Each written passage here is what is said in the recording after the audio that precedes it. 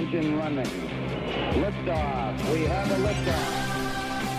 It's 5:09. This is Atlanta's Evening News with Erick Erickson here on WSB. The phone number 404-872-0750 1-800-WSB Talk. Hope you guys had a great weekend. Let's get into the news because I have been on the phones. Well, maybe I shouldn't say that. I have been on the phones, but we have had just weird phone problems.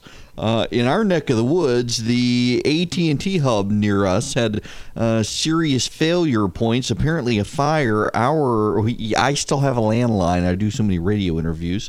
Our landline and our cell phones in the neighborhoods around me have all just been screwed up. Nonetheless, I was able to spend some time on the phones talking to a number of people, including a couple senators, some folks from the White House, and people familiar with the ongoing special prosecutor investigation, the Mueller investigation. And they all tell me, people inside the White House and people outside the White House, senators, White House staffers, and people familiar with the Mueller investigation, they all tell me that they believe and have reasonable reason for believing that most of, if not all of the leaks are actually coming from the White House staff, not from Mueller's investigation. In fact, the two senators I've spoken to who would know have been very straightforward that they are under the impression that every leak thus far has come from the White House. And one of the people I spoke to who has very good knowledge of what's going on in the Mueller investigation. I can't tell you how I know he does, but he does have very good knowledge of what's happening with the Mueller investigation. And he tells me the Mueller investigation team, they're not even looking at what the media has been talking about. They haven't even been looking at the Donald Trump Jr. stuff. In fact, I am told reliably that the Mueller team did not even consider the Donald Trump Jr. meeting until after he released his emails last week. And that caused them to pivot, and they have assigned some people to look into that. But they're keeping their eye focused on a particular issue. And I want to explain to you as best I can what the issue appears to be. But to do that, we've got to get in a time machine, and we've got to go back to 2000. When was it? To the San Bernardino terrorist attack. San Bernardino terrorist. Yes, I'm Googling. When was that? 2015. Yeah. December 2nd, 2015. We've got to go back to that. The reason we have to go back to the San Bernardino terrorist attack is because there was an interesting phenomenon that happened. The day of the terrorist attack in San Bernardino, that December in 2015, a Twitter account leaked the name of the shooter and copied members of the press on it. This Twitter account purported to be a local person from San Bernardino listening to police radio and had heard the name mentioned. Now, shortly before this had happened, if you'll remember, the Turks had accidentally shot down a Russian military jet. And then the day of the San Bernardino attack in 2015, this person who was listening to police band radio and tweeting out to members of the media tweeted out the name of the suspect. And though it meant nothing to anyone in the United States, it meant everything to people in Turkey. Because the name the person tweeted out that went viral on the media was even announced, I believe it was CNN that read the name. It was the nickname of the Turkish president. And people started digging into this Twitter account, and they realized that this Twitter account had not actually tweeted before. The Twitter account had been around since 2009, but it had never tweeted before. But that wasn't even the first time that this had happened. And people are playing the internet. Back in 2015, In June of 2015, the New York Times did a story, and they called it, the title of it was The Agency, and it has everything to do with Jared Kushner, even though at the time the New York Times wrote about it, they didn't realize it. So this agency story from the New York Times, let me read you an excerpt of this. Around 8:30 in the morning on September 11th, 2014, Duval Arthur, Director of the Office of Homeland Security and Emergency Preparedness for St. Mary Parish, Louisiana, got a call from a resident who'd received a disturbing text message. Toxic fume hazard warning in the area till 1:30 p.m. Take shelter, check local media, and columbiachemical.com. St. Mary Parish is home to many processing plants for chemicals and natural gas, and keeping track of dangerous accidents at the plants is Arthur's job. But he hadn't heard about a chemical release that morning. In fact, he hadn't even heard of Columbia Chemical. St. Mary Parish had a Colombian chemicals plant, which made carbon black, a petroleum product used in rubber and plastics, but he'd heard nothing from them that morning either. Other residents started calling. Arthur worried. Had one of his employees sent out an alert without telling him? If Arthur had checked Twitter, he might have become much more worried. Hundreds of Twitter accounts were documenting a disaster right down the road. A powerful explosion heard from miles away happened at a chemical plant in Centerville, Louisiana. Hashtag Colombian Chemicals, a man named John Merritt tweeted. The Colombian Chemicals hashtag was full of eyewitness accounts of the horror. Anna Rusella shared an image of the flames engulfing the plant.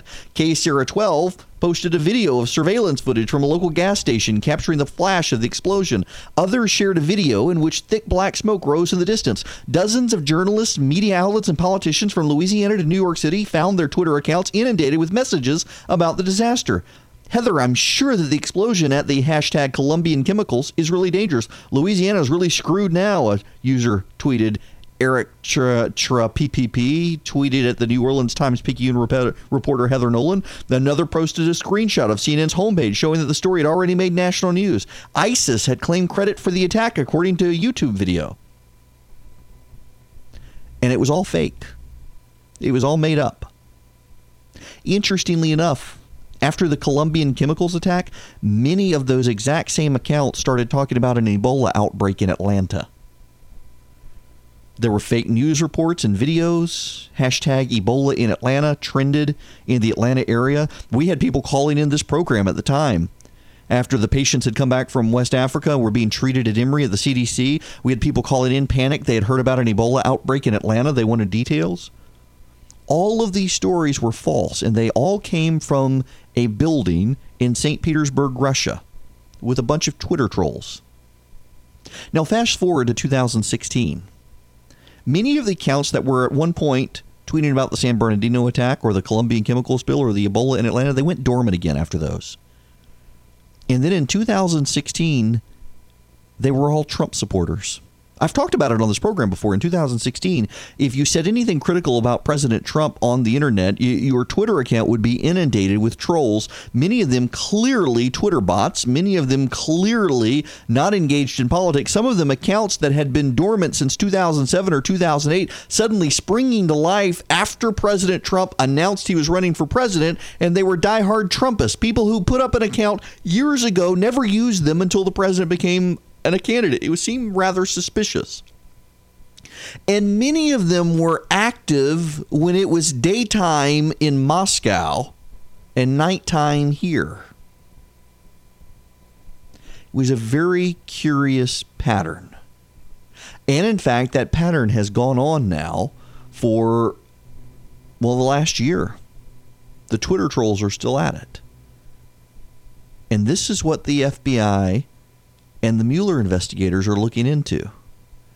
Did Jared Kushner pay Russians, coordinate with them to build a Twitter troll, social media troll army for the president? Oh, but there's much more to it. I'll tell you what else they're looking into when we come back.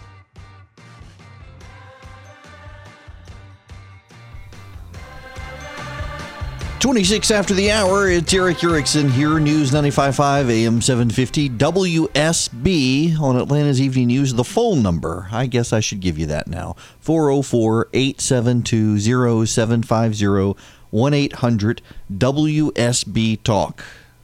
Back to Jared Kushner and the special prosecutor's investigation. So what I'm being told, if you're just tuning in, there was a New York Times story back in 2015 about the Russian troll organization, and that's the only way I can describe it. They call the agency.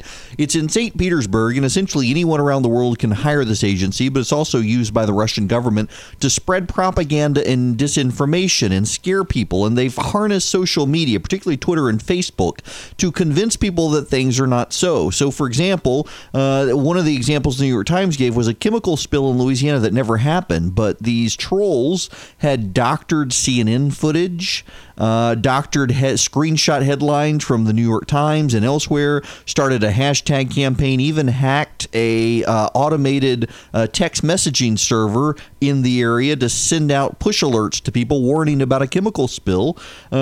People were harassing reporters to try to get them to cover it, and it was all false. It was fake. It was all made up.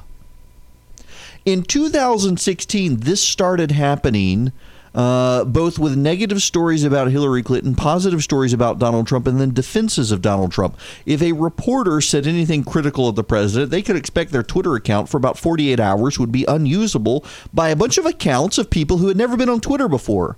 Suddenly, there were rabid, die-hard Donald Trump fans. And so one of the things that the special prosecutors are looking into is, did the Trump campaign pay this Russian group to run a propaganda and disinformation campaign for them? Essentially, did Jared Kushner authorize the building of a Twitter troll army for President Trump's campaign? And if so, was it disclosed? If it was disclosed on the campaign finance disclosures, no, there's no harm, no foul. But if it wasn't disclosed, and that seems to be the implication, is that this was done off the books with another source of funds, that's illegal. But then there's something else that Kushner's alleged to have done that they're looking into as well. When we come back, ties to Cambridge Analytica and the Russians. This appears to be where the special prosecutor's looking. It has nothing to do with all the inane ramblings of people in the press today. And by the way, it really has nothing to do with the president, just his campaign.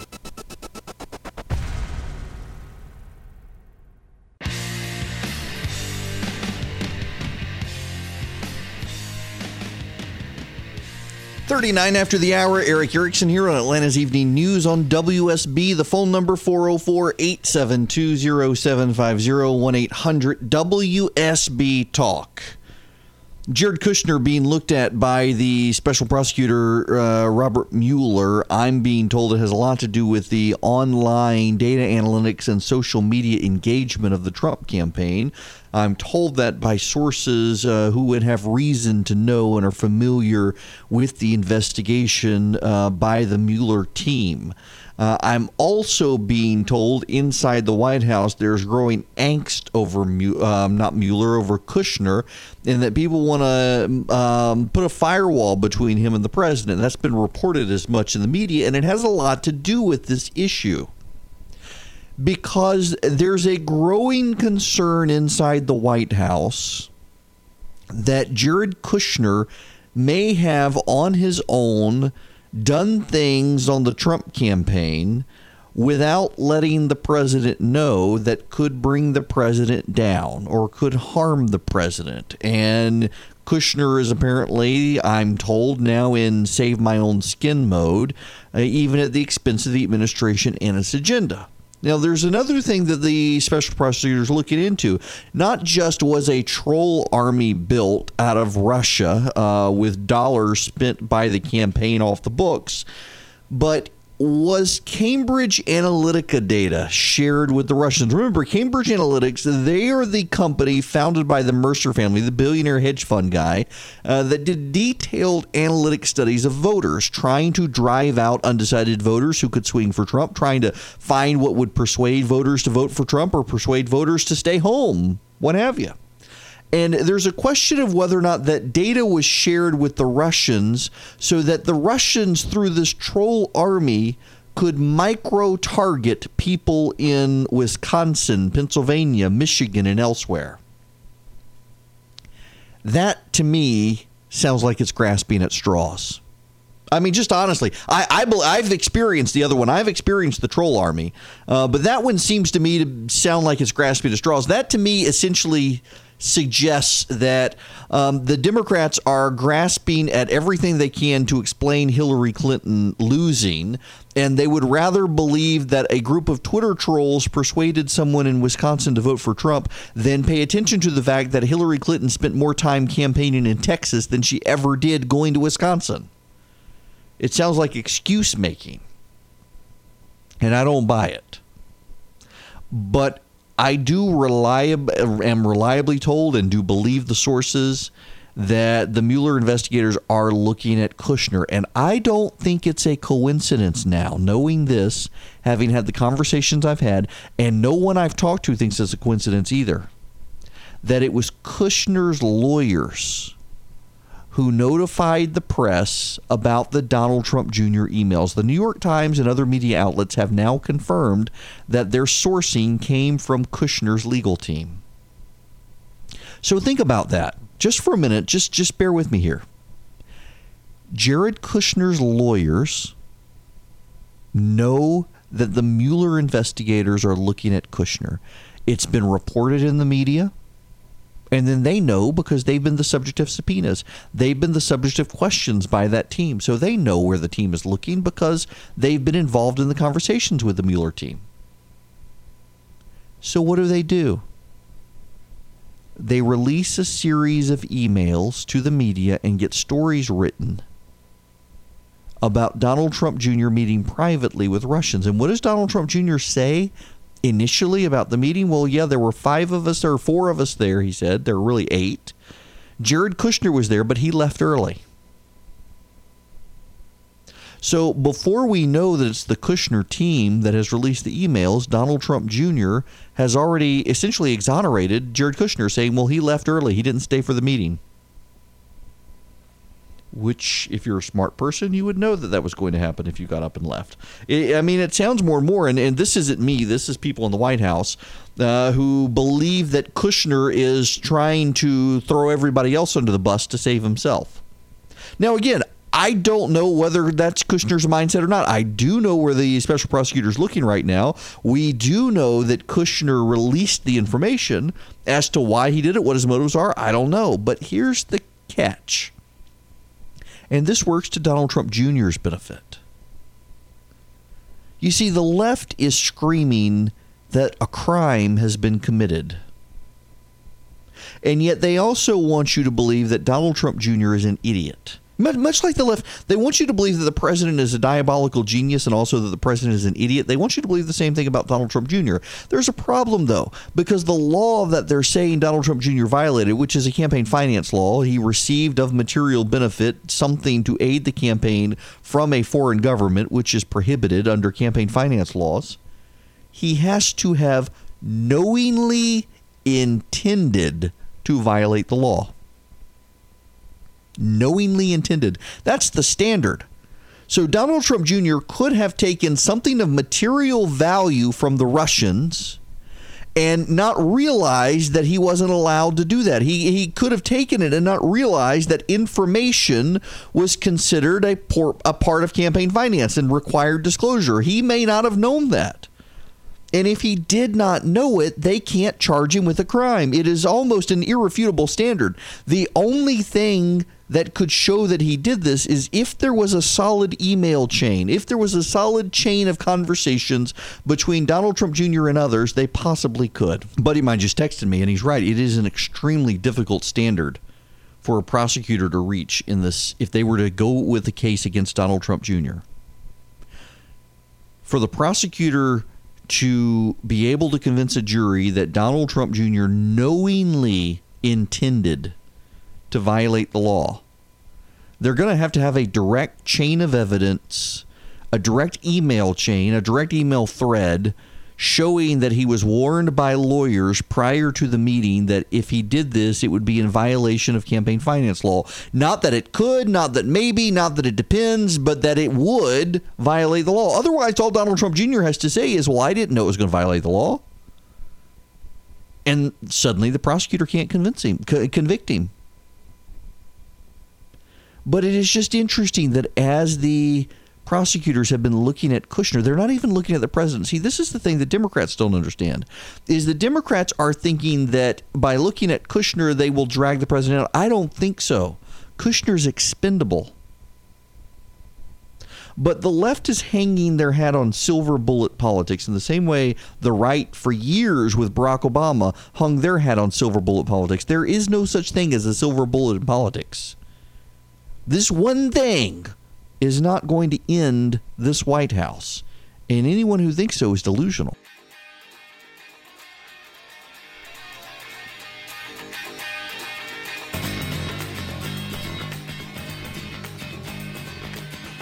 It's 55 after the hour. Erick Erickson here. The phone number 404-872-0750, 1-800-WSB Talk. I didn't realize it was going to be a controversial thing to say yesterday. I really didn't. Not yesterday, Friday, that I watched Game of Thrones. The number of angry people who have replied to me that you call yourself a Christian. Man, that always happens. You know, if I talk about bourbon, I get the same thing.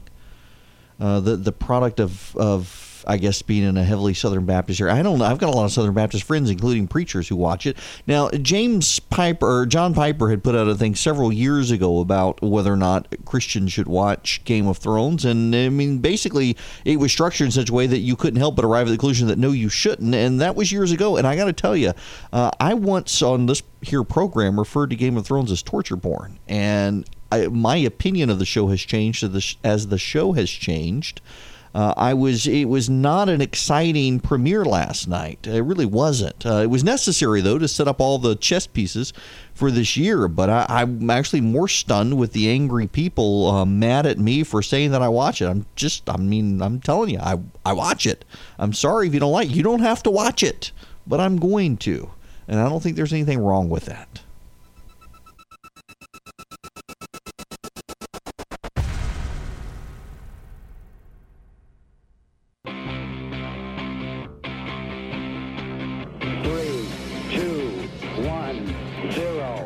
Engine running. Liftoff. We have a liftoff. It is 10 after the hour. I'm Erick Erickson. This is Atlanta's Evening News on WSB. The phone number 404-872-0750, 1-800 WSB Talk. Before I get to anything else, I need to advise you guys of a developing situation on the north side of the city with weather. Slightly north of Cumming on 400 and around the Canton and Ball Ground area on 575. Very strong storm. We don't have a severe thunderstorm warning right now. We do have a significant weather advisory. The closer you go towards Gainesville, and then let me see how many miles north of Cumming. Looks like we got hail about 9 miles north of Cumming, between Cumming and Dawsonville. And then you got hail about 6 miles to the west of Gainesville.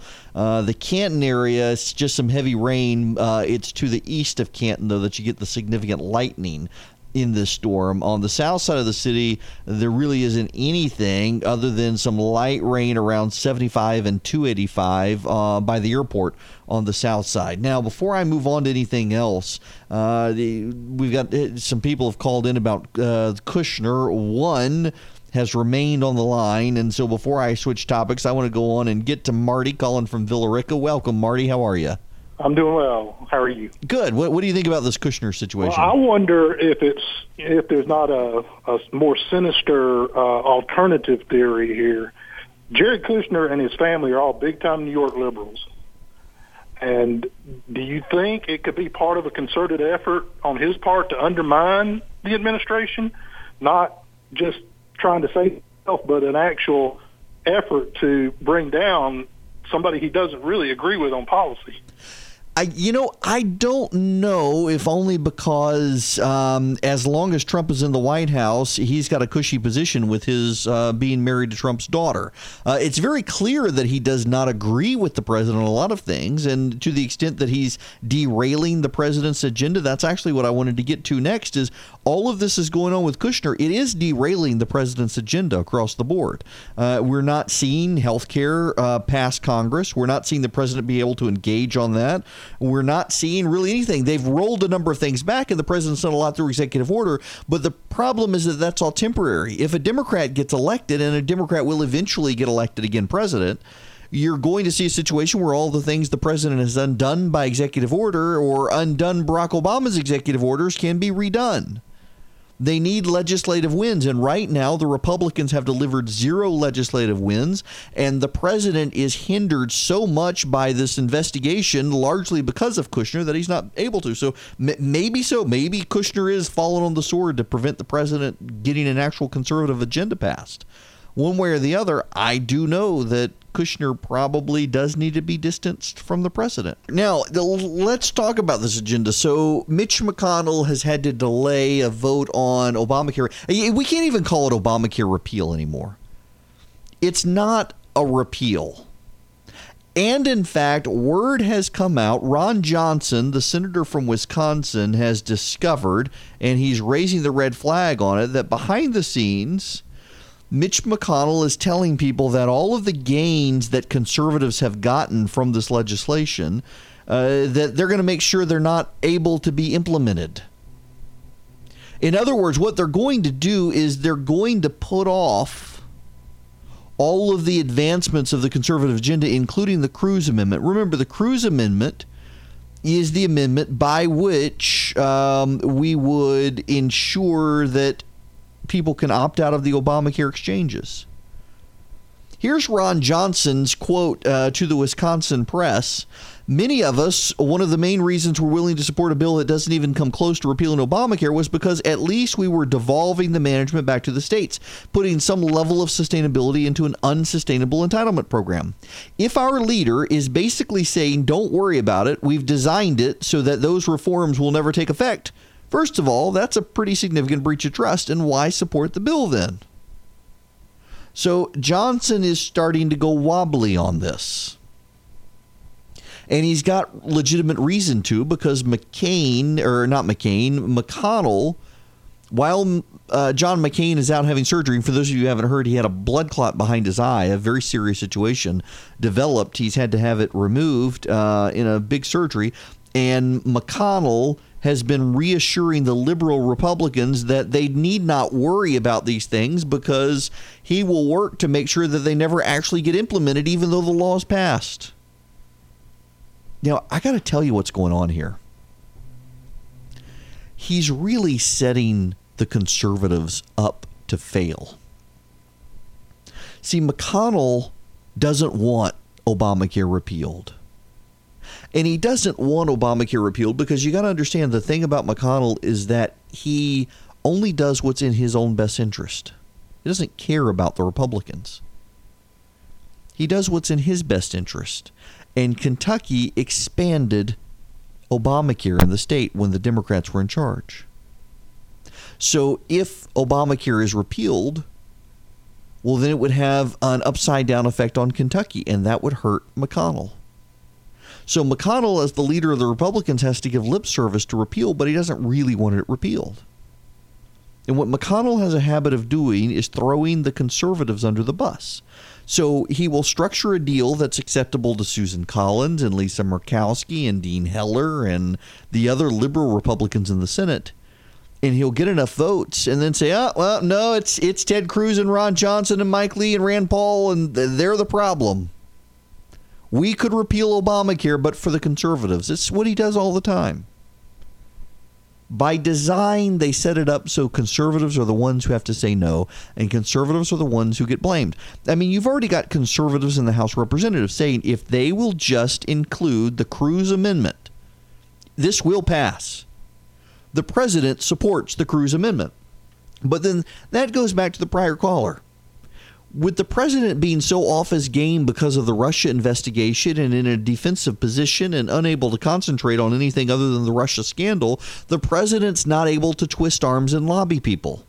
He's having to send Mike Pence to do it, but there are some things the president himself needs to do, and the president's too distracted to be able to do it. That's a real problem. As a result, the president's agenda is sacrificed. We have not had Obamacare repeal. Even if they pass this, we're not going to have Obamacare repeal. We do not have tax reform. We do not have immigration controls. We do not have a wall on the border. We do not have a budget passed. We don't have any of the things the president said he could get done. And let's be clear here. At this point, it is not the president's problem. It is not the president's fault. It's not. It's the Republicans in the House and the Senate who on the campaign trail claim to be conservative, but when they go to Washington, they don't want to actually vote that way. They never thought Donald Trump would get elected, so they never thought they could be held accountable for their conservative positions. They thought they could go out on the campaign trail and claim to be conservative and then realize Hillary Clinton would be president and they would never actually have to do the stuff they said. Or they could do it knowing it would get vetoed so they could solidify their conservative credentials without being conservative. Well, now push has come to shove. They control the House, they control the Senate, they control the White House, and all the things they said they would do, they can't do because they never really believed them in the first place, and they are now finally being exposed for the left-wing shills they are.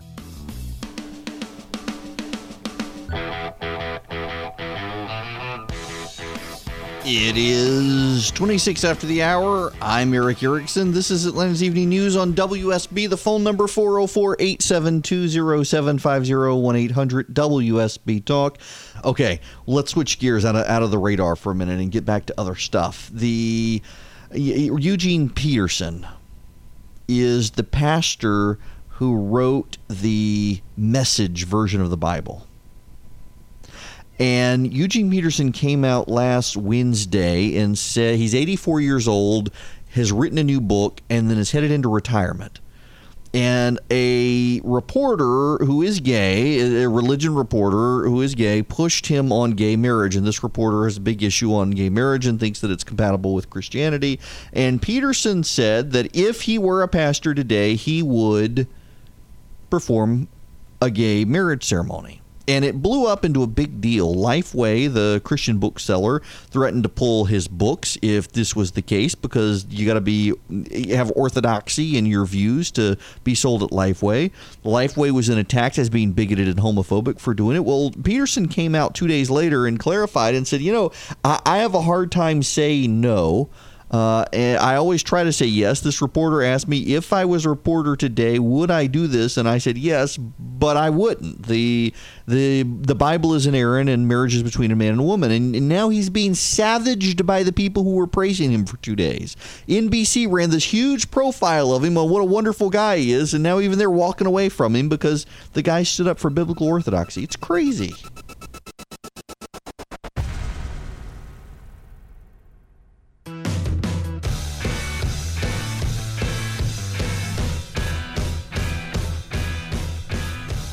It is 40 after the hour. I'm Erick Erickson. This is Atlanta's Evening News on WSB.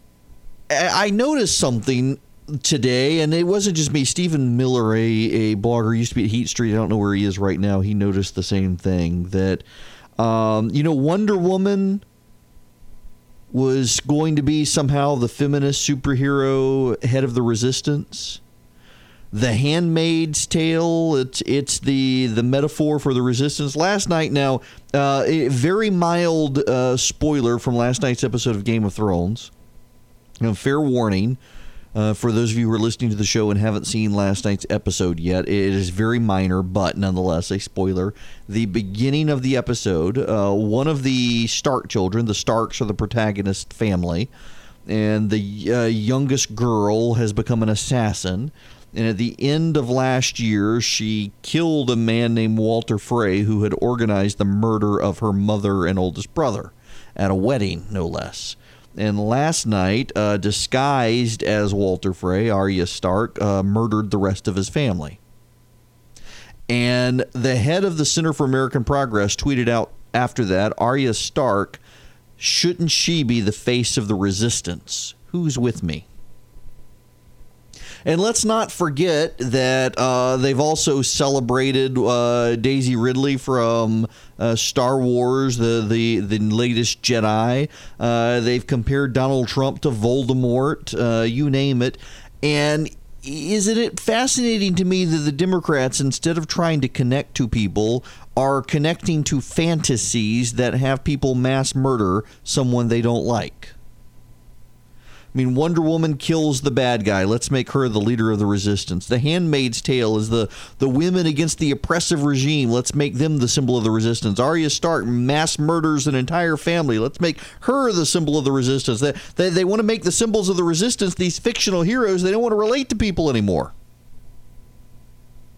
And they don't relate to you and me. And, oh, by the way, so Charlie flagged this one for me. On Etsy now, you can buy a Nevertheless She Persisted Elizabeth Warren devotional prayer saint candle. It is Elizabeth Warren with halo, dressed as if she is the Virgin Mary, the patron saint of holding Wall Street accountable.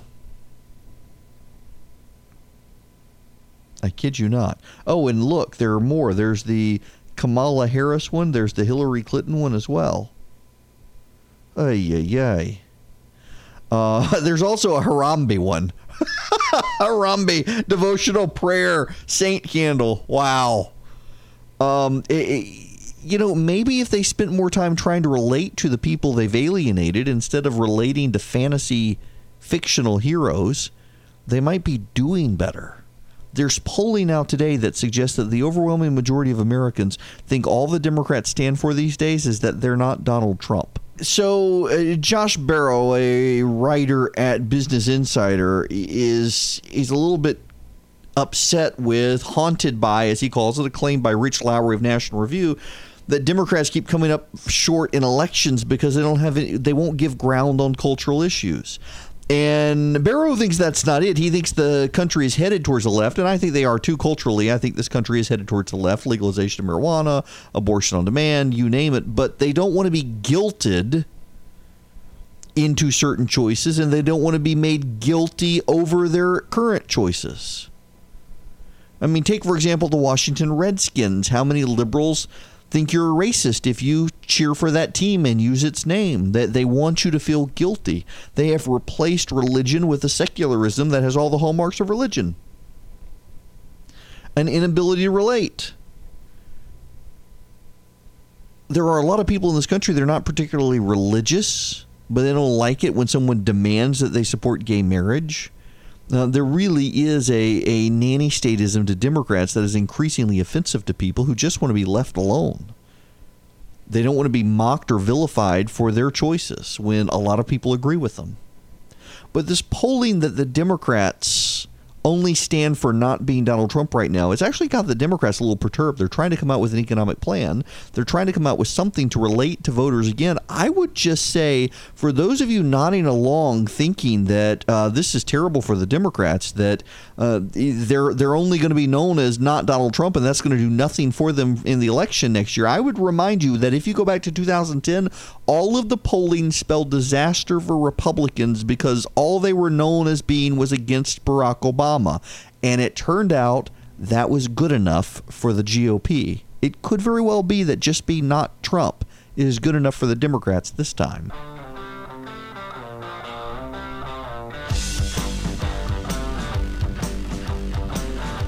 It is 6:54. I'm Erick Erickson. This is WSB. Delta is fighting with Ann Coulter. That would be Delta Airlines. And, well, Ann Coulter, I guess I should say, is fighting with Delta. You know, Ann is someone who really needs prayer, folks. And I don't say that flippantly or lightly. She really does. She was very much... Well, you know, it started a couple years ago with the missionaries who went to Africa, the medical missionaries, and one of them contracted Ebola, and she was very outraged that missionaries would go to Africa when there were people in this country suffering.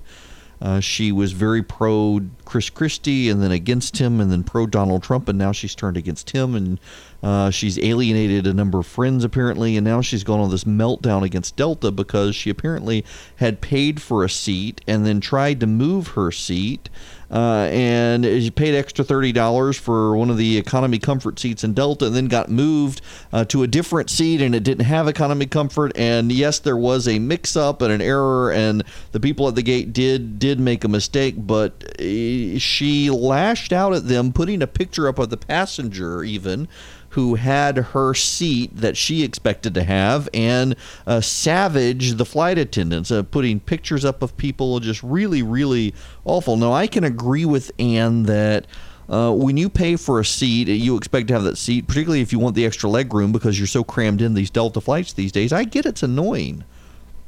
But just the anger and rage about this, putting up the picture of the passenger who wound up with her seat, and then continuing. And I also agree with her about the terrible Wi-Fi in Delta. I hope if one of you executives from Delta is listening right now, your go-go in-flight Wi-Fi is just awful. But none of it warranted this multi-day tirade from Coulter. Now, according to Delta, Ann booked seat 15F on a flight. On the aircraft operating that, at 15F was located by a window in an emergency exit row. The airline said Coulter changed her seat to 15D, which was an aisle, within 24 hours of the flight. Now, the mix-up that set off the tweet storm came at the time Delta was boarding, and they moved her to 15A, a window seat, just like she had originally booked.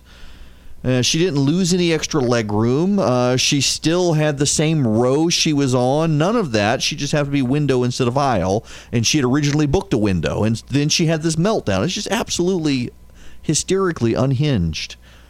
Shame to see somebody just so lacking self-awareness these days as Coulter. She needs some prayer.